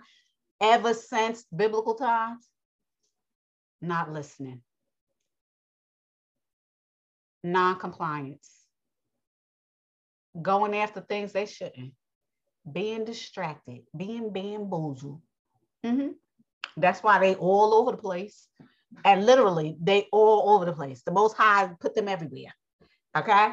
Not only are they all over the place physically on the map, they all over the place in their head. They all over the place in their spirit. They all over the place in their soul. A mess. And there's another instance of Ezekiel 23, 1 and 4, which is the King James Version. And I'm going to break it down after I read it. The word of the Most High came again to me, and this is Ezekiel, a major prophet, and this hasn't come true yet, saying, Son of man, there were two women, the daughters of one mother, and they committed whoredoms in Egypt. They committed whoredoms in their youth. There were their beasts pressed up, breasts. There were their breasts pressed, and there they bruised the tents of their virginity. And the names of them were Aholah, the elder, and Aholibah, her sister. And they were mine, and they bore sons and daughters. Thus were the names Samaria is Aholah, and Jerusalem Aholibah. Now, what is the Most High saying here to the prophet Ezekiel? He's saying that the children of Israel then went whoring. They went somewhere else searching for something that they're never going to find. If the Most High is the end all and be all, what is everything else? Nothing. That's what Solomon said. All is vanity. It's nothing. Nothing. But you're tricked by the devil into thinking there's something good over there, when it's really everything that you ever need in your whole entire existence is the Most High. That's what's wrong with the children of Israel. That's spiritually. I'm going to read some scriptures, but I want one more thing to say before I go into the scriptures. And it says, if you have issues within your relationship, you must be mature enough to fix them. You have to be healthy and humble enough to self-reflect and come correct. Because if you want a mature, humble, and loving man, you must bring a mature, humble, and loving woman, and vice versa. This means allowing yourself to grow up appropriately and checking and pricking your heart and straightening it out in order to see clearly before you get into marriage and marry your mate. Which means, in plain English, get rid of the bags you got and be healthy for the relationship. And like I said, the Most High will separate you and he will deal with you alone. A lot of people don't like to be alone, but the best thing you can be is alone so that the Most High, the Father's spirits, can deal with your spirit. Because if you distracted with everything every minute, oh, I got to have a relationship. Oh, I'm hopping from one man or one woman to another, to another, to another. Where is it that the Most High is dealing with you? Where is it that he's speaking to you? Where is it that you standing still long enough to even hear the Most High? All you keep hearing is the devil because you're dealing with the flesh. The devil deals with the flesh. The devil deals with the flesh. The Most High deals with your spirit. They both fighting for your consciousness, which is your soul. If you keep listening to your flesh, then it's being ruled by the devil. If you keep listening to your heart, and you're pricking your heart, then you're listening to your spirit, which is the Most High's life in you. It's a fight. It says it in the scriptures. Okay. Now I'm going to talk about marriage, and I'm not going to make it too long. I hope this thing ain't 2 hours. Sorry for all the delays. Anyway, okay, I'm going to talk about marriage, and then I'm going to talk about whoring in the marriage, and then I'm going to talk about the bride. So we already know that the children of Israel, they whoring. So we'll talk about the whoring first. Now they've been whoring since the beginning. I just read to you in the minor prophet Hosea, go get a wife that's a whore. And that is the metaphor for the Most High having to redeem his bride back, which is the children of Israel that keep going all over the place and not listening. And anyway, excuse me, 1 Corinthians 6:18. Flee from sexual immorality. This is what the whore is doing. This is what the whore is doing, metaphorically and literally. This is what the whore is doing. I already told you. The whore is the children of Israel. Everything is contingent on the children of Israel. This is what the whore is doing, and the whore should stop.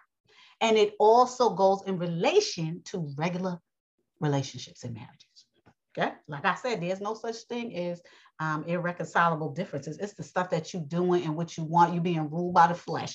That's what it is. Anyway, back to 1 Corinthians 6:18. Flee from sexual immorality. And you already know what that is. I don't even have to break that down because I did a lesson on sexual immorality. Go look that one up.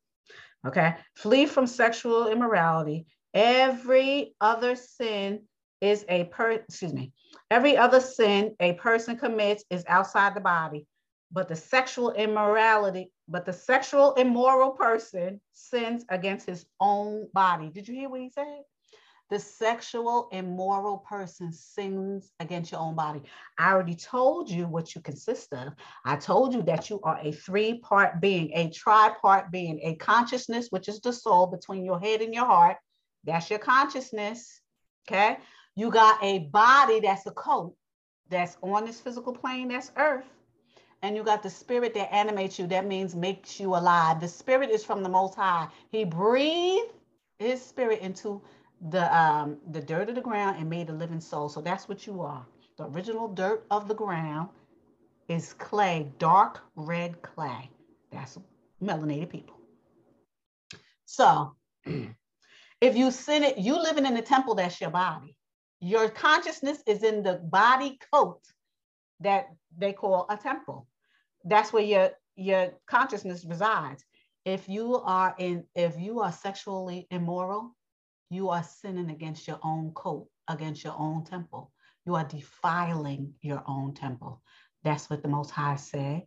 That's what Shaul told the Corinthians and everybody else who is having sexual immorality in their lives.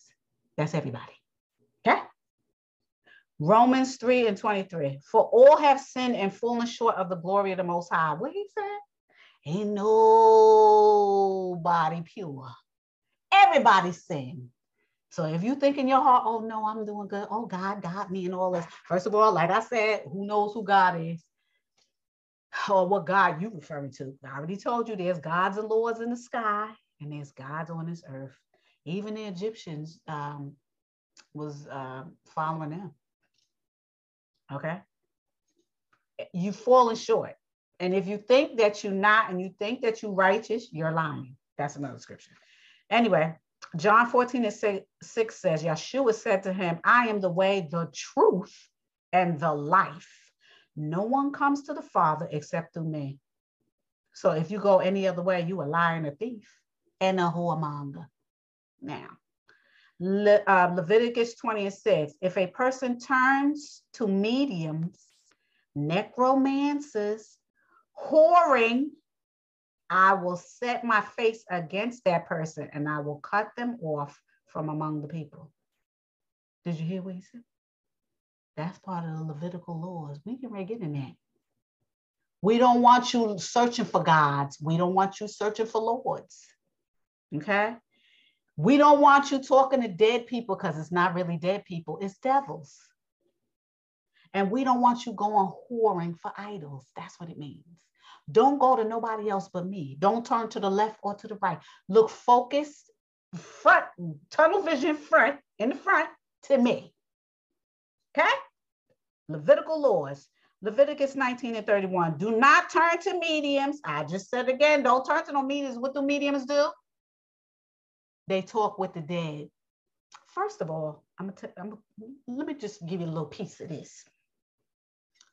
When somebody dies, when a human being dies, and I did death, and I see that nobody's listening to that, but I need you to listen to that because a lot of people have lost a lot of loved ones this year, and I'm trying to explain to you what happens when you die because there's all kinds of scriptures that tell you everything. The Most High tells everybody everything. He's not a silent Most High. Okay? He's not silent. He done told you what he told you through some reliable sources. Anyway, when a human being dies, the consciousness goes back where it came from. The breath of life came from Yah, it goes back to Yah. And the physical coat that surrounds this consciousness goes back in the ground where it came from. Everything goes back where it came from. So why do you think that if you went to a medium, you're going to be speaking to your loved one? Didn't I tell you there's millions, legions of demons and devils down on this earth? Didn't I tell you that? So if a human being is trying to conjure up your loved one, guess who you're speaking to? A devil. The Most High said this. That's why in the Levitical laws, and that's the priestly laws, you do not consult with them. First of all, you ain't supposed to be listening to no devil, because devils lie. You already know the devil is a liar from the beginning. To even listen to the devil, you already know in the New Testament, Yahusha, when the devils was talking to him and they was saying, we know who you are, you the Most High Son. The first thing Yahshua said is, shut up. You ain't supposed to be talking or conversing with no devils. So why would you go to a medium? If you go into a medium, you already know this person is already being led by devils. What is a necromancer? Resurrecting the dead. That's what it is. Child.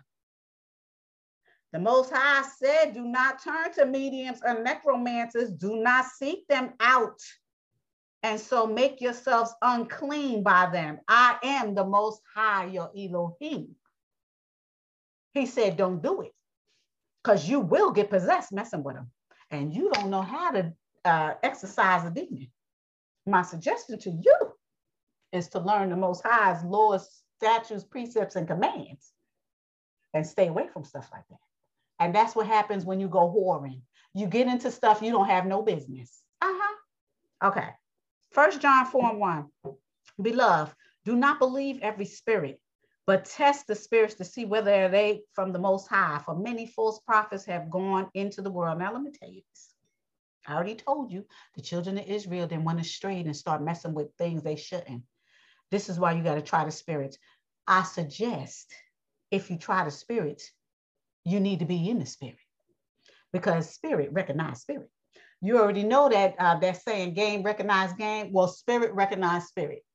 In the New Testament, there's a whole bunch of stuff that that Yahusha gave people blessings to cast out demons and stuff. But even some of the apostles couldn't cast out certain demons. You know why? Because they didn't have the faith. See, there's a formula behind this. Okay, and you stick with the Most High, you will get the formula. Seek me first, my kingdom and my righteousness, and all other things will be added unto you. That means casting out spirits, doing all kinds of stuff. Yes, all of that. But don't be messing with stuff you ain't got no business. Okay?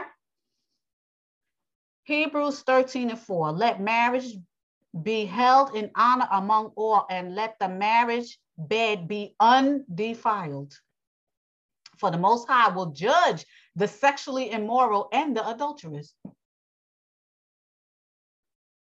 Do I have to explain what that means?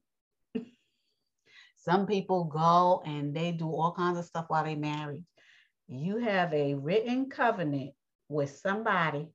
You should not be breaking that covenant. That's what the children of Israel did. And this is why they're suffering right now. And physically, that was spiritually. Carnally, these people get married and they start messing and having affairs and all this. There's even a rap that says have an affair and be an adult for once. That's not being an adult. That's being a beast. That's being an animal. I already told you, if you're not made in the Most High's image, you're a beast and an animal, and they have instincts. That's what animals have, instincts. And a lot of them, because there are some animals that have sex for pleasure, but most of them don't.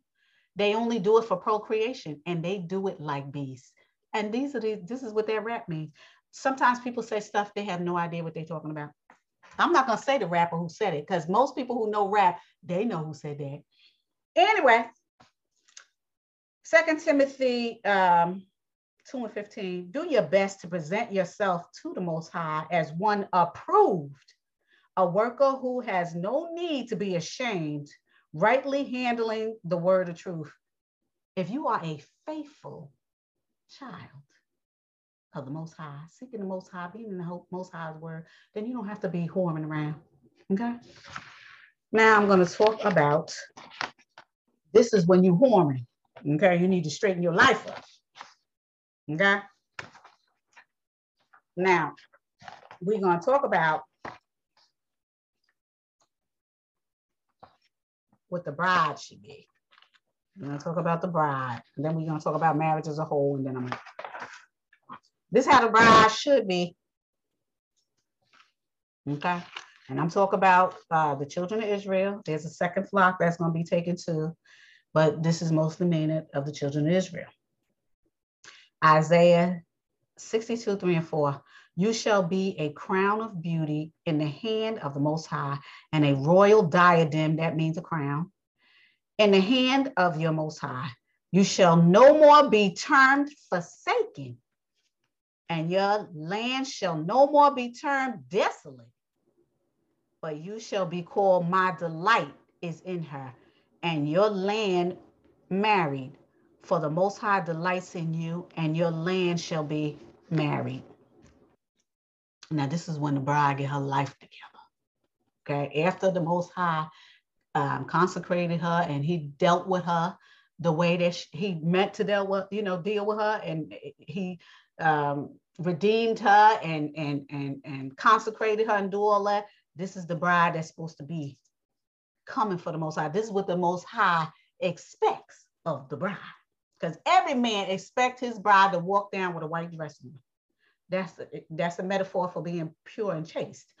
Every man want a bride with a white dress. We don't want no bride with no red or no black dress. A bunch of kids over there to the side. It's supposed to be a nice virgin bride. That's what everybody wants. And this is the expectation of the Most High. John 14:3. And if I go to prepare a place for you, I will come again and I will take you to myself, that where I am, you shall be also. That's what a husband is going to prepare a place for his bride. Okay, this is Yahusha saying it. He's preparing a place for the bride, and he'll be back for her. Okay, and you already know the Most High's word do not fall down void. Okay, what he says is, it didn't come yet, but it is. Revelation 19:9, and the angel said to me, write this, blessed are those who are invited to the marriage supper of the Lamb. Praise Yah, hallelujah. And he said to me, these are the true words of the Most High. Blessed though are those who are invited to the marriage supper. Yes, honey, because that bride gonna be coming down in that white, and the groom gonna be right there, honey. Yes. Blessed are those who's invited to that wedding. 1 Peter 3 and 7. Likewise, husbands, live with your wives in an understanding way, showing honor to the woman as the weaker vessels, since they are heirs with you of the grace of life, so that your prayers may not be hindered. Okay, it's talking to the other part. Remember, there's two parts that becomes one. Isaiah 61:10. I will greatly rejoice in the Most High. My soul shall exult in my Yah, for he has clothed me with the garments of salvation. He has covered me with the robe of righteousness, as a bridegroom decks himself like a priest with a beautiful headdress, and as a bride adorns herself with her jewels. Praise Yah. 1 Peter 1 and 16, since it is written, you shall be holy as I am holy. He wants his bride to be holy. He don't want her to be no hoe. Okay? Now, right now, she's a hoe. But he going to dust her off, redeem her, and he going to make her appropriate enough for him to marry. Right now, she's still a hoe. Mm-hmm. Yep. Okay. Ephesians 5 and 27. So that he might present the bride, which is the called out assembly, to himself in splendor, without spot or wrinkle or any such thing, that she might be holy and without blemish. That's what the bride's supposed to be, with that white dress.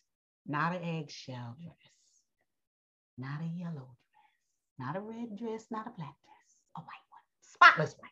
Okay? Not off-white either. White. Without blemish. Colossians 3:4. When Yahusha, who is your life, appears, then you shall also appear with him in glory. Praise God, hallelujah. And that's only when the bride is ready. There's so many scriptures that discuss husbands and brides and going to the wedding, and those who are blessed that's able to go to the wedding. Even some virgins ain't allowed to go on the wedding when they doing things they shouldn't, when they being foolhardy. Ooh, it's the whole scriptures, all of them. Ephesians 5:25, husbands, love your wives as Yeshua loved his called out assembly, his bride, and gave himself up for her. Now this I will have to bridge. For the Most High so loved the world, John 3:16, that he gave his only begotten son, so that who would believe in him would have everlasting life. That I would bridge with it. You know why? Because before the Most High could come and get you, you got to be consecrated. You got to be anointed. You got to be cleansed. He just ain't going to get nobody willy-nilly. And he's talking about the children of Israel. I'm not going to lie to you, baby. He's talking about the children of Israel. Everything is contingent on the children of Israel. But have no fear, even though they are the set apart flock, okay? They are the original branches. They are the called out assembly. They are the ones that was there that he loved before the foundation of the world. They are the apple of his eye and everything else is spit. I could keep going. There's going to be another flock, an honorary flock. Okay? Just know that. But it ain't nothing like the children of Israel. Nothing. The Most High says it. Okay? Now we're going to talk about marriage itself. I already told you how wonderful and great marriage is when you work at it. Everything takes work. Even the Most High is working it. It just don't come by itself because his bride's not listening to nobody. She's whoring all over the place. Genesis 3:24. Therefore, a man shall leave his father. This is about marriage itself. Okay, we just talked about spiritual. We just talked about the whore doing whatever she doing. Now we talk about marriage. How marriage should be spiritual and carnal. Because everything carnal is supposed to mimic the spirit. I mean, in the spiritual place, it's supposed to be. The government, all of that. It's supposed to be. But you already know that's corrupted. But anyway, Genesis 2:24, therefore a man shall leave his father and his mother and hold fast to his wife, and they shall become one. This is what the Most High said to Abraham.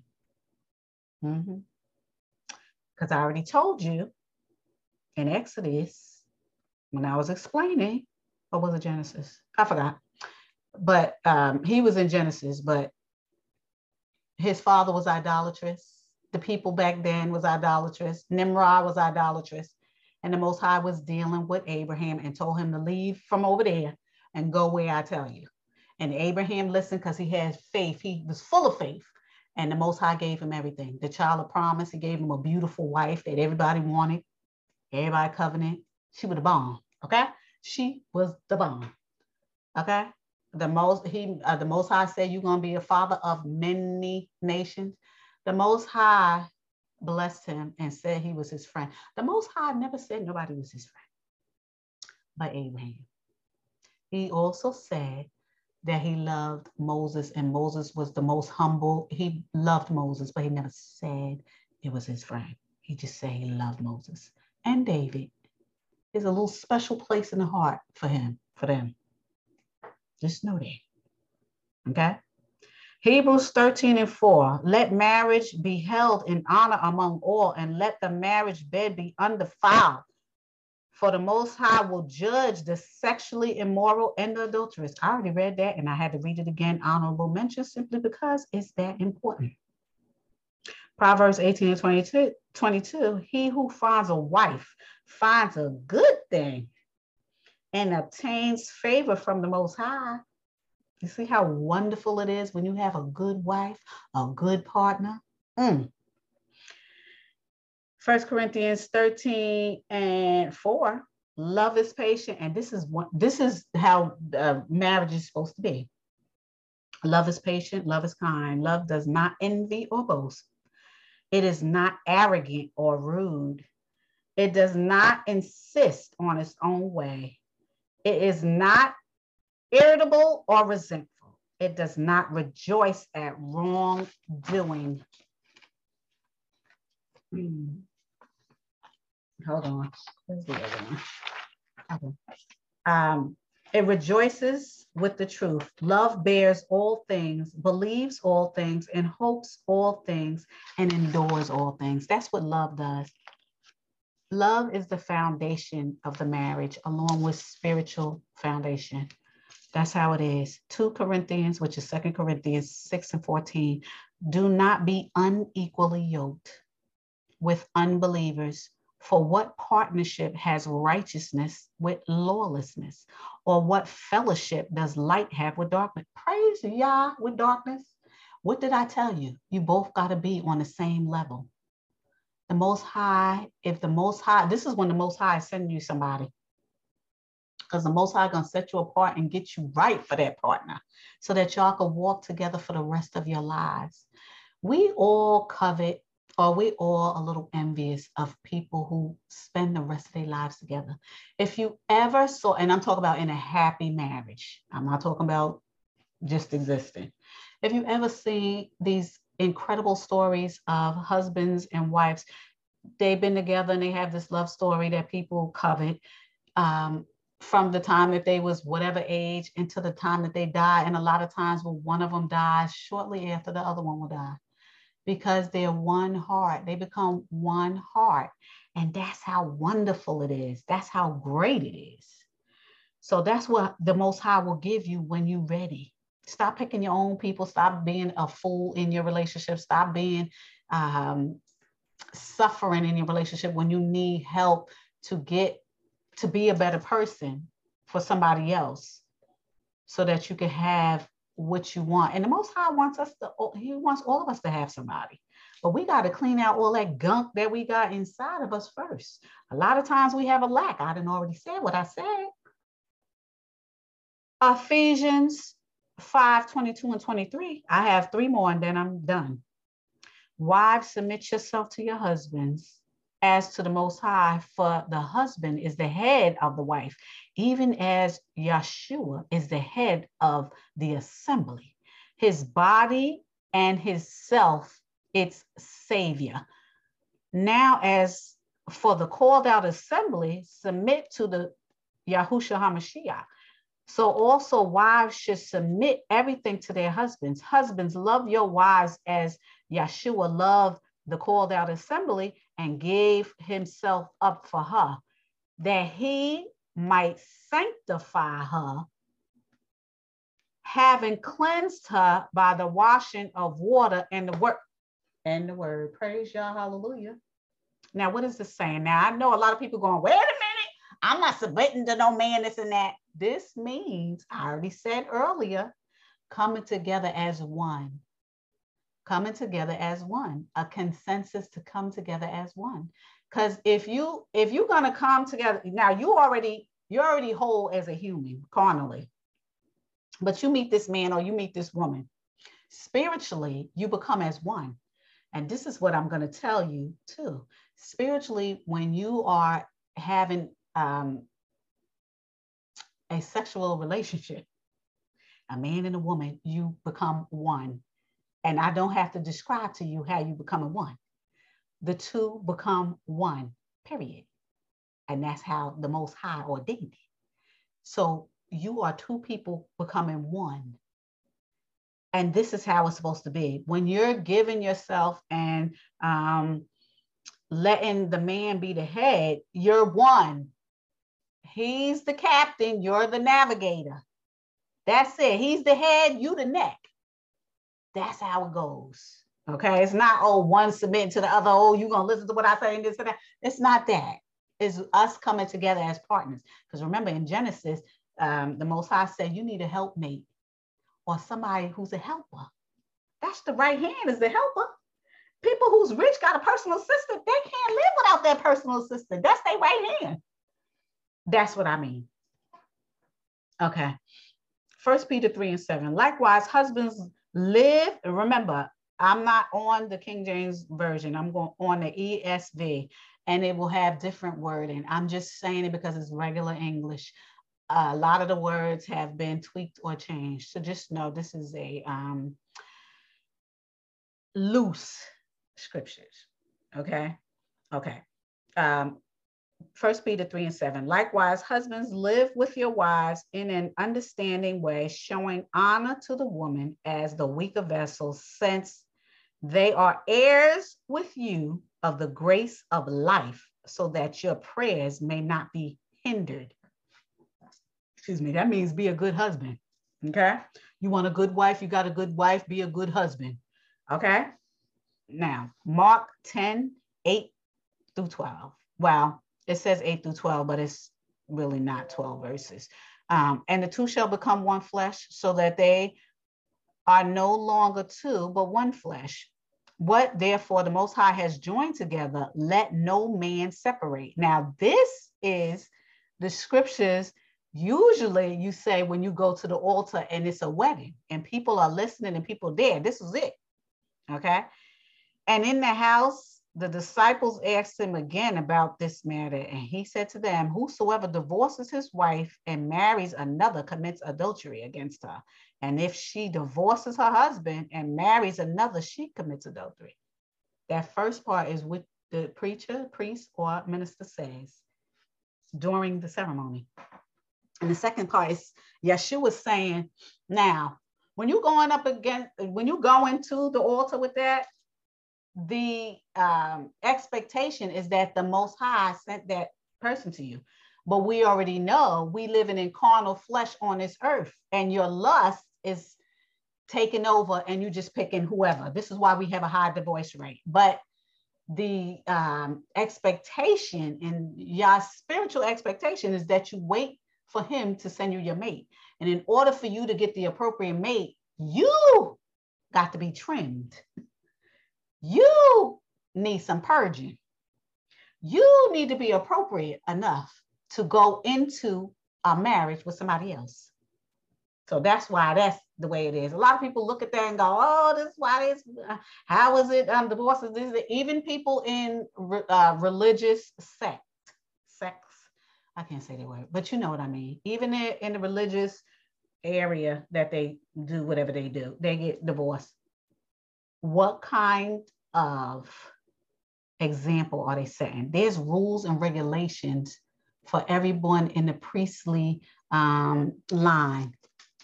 And this is how you could tell all this stuff on earth is full of crap. Because most of the people, and even in those, the great whores, not in the priestly line or even in Yisrael at all. And all these people who are ordained, quote unquote, priests, who's doing it? It's not the Most High doing all this stuff down here. It's a bunch of goats. And you know what I listened to my lesson on goats and sheep. It's a bunch of goats doing it. It's a bunch of devils and his children doing it. This is why things are so messed up. I didn't already told you, and I will continue to say the devil fools the whole world in every way possible. With religion, the devil's all over that. He's dancing and stomping grapes all over that. Okay, I have 2 more and then I'm done. 1 Peter 4:8, above all, keep loving one another earnestly, since love covers a multitude of sins. A lot of times as husbands and wives, we could forgive and be humble when people make mistakes. And a lot of times when you sin, you go and you repent. Unless you keep doing the same thing over and over. And the Most High said, no, he's not going for that. Even despite what people say, oh, you could sin Monday, Tuesday, Wednesday, Thursday, Friday, and go, oh, I'm sorry, and go back. That's not the truth. And that's another little disillusion from the devil. This is the last one I'm going to say.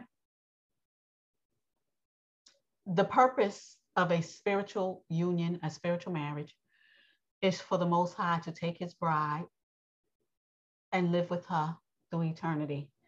having her be upright, having her be consecrated, having her be blessed, having her be sinless, having her be without blemish. Now, right now, I already told you she's still a hoe. We have to go through all this stuff. Like I said, you will find out what we got to go through. He's already getting Israel. Jacob's trouble is already here. Matthew 24 and Luke 21, Jacob's trouble is already here. That's the reprimandation of the children of Israel. Okay, Yaakov, Israel's trouble. That's what it is. When we keep moving on, he is reprimanding her to the nth degree. He is reprimanding her to the nth degree. And when he gets on the other children, all them other children that spit in the bucket, then Israel, Yaakov, who they call Jacob, will be sinless already, because he's already been reprimanding her throughout the hundreds of years. He has. So I will say this, like I said, the point of you coming together as a marriage spiritually, and like I said, carnally, the carnal mimics the spiritual, is to live happily ever after. Okay, carnally, you get your husband, you get your wife, y'all supposed to be one, you doing all the things you're supposed to do, and you living happily forever after in whatever mansion your husband and your wife prepared for themselves. But spiritually, if you don't do what you're supposed to do, you're not going to be a part of that bride. You are not going to the next life. You are not going to. The Most High said he's going to read out the rebels. That's in Yisrael. He's going to read them out, because he's only going to have a remnant of his bride, and that's enough for him. Okay? And I say this, Hebrews 9:27, and just as it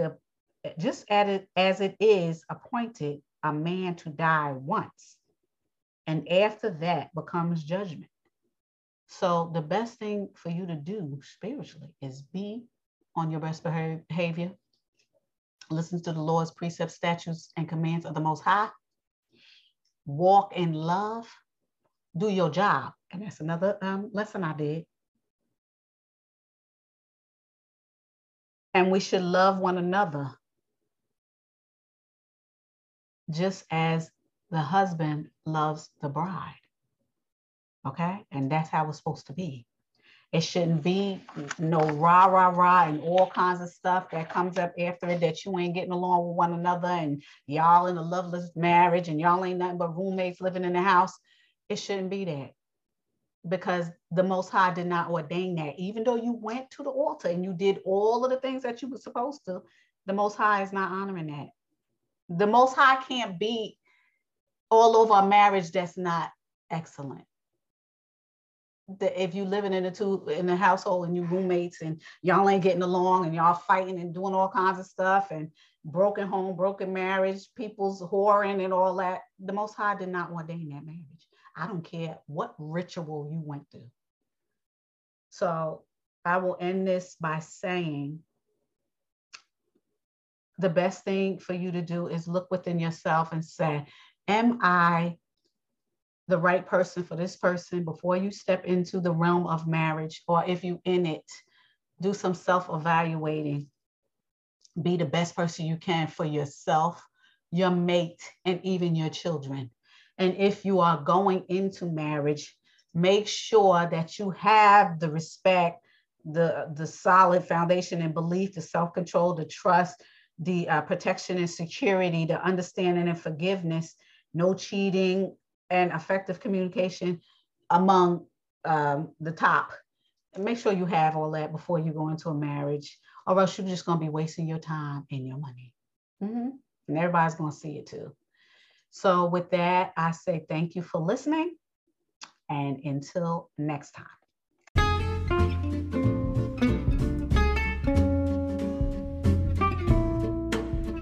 Hi, if you like what you're hearing, please hit the follow button so you can be notified when a new lesson is available.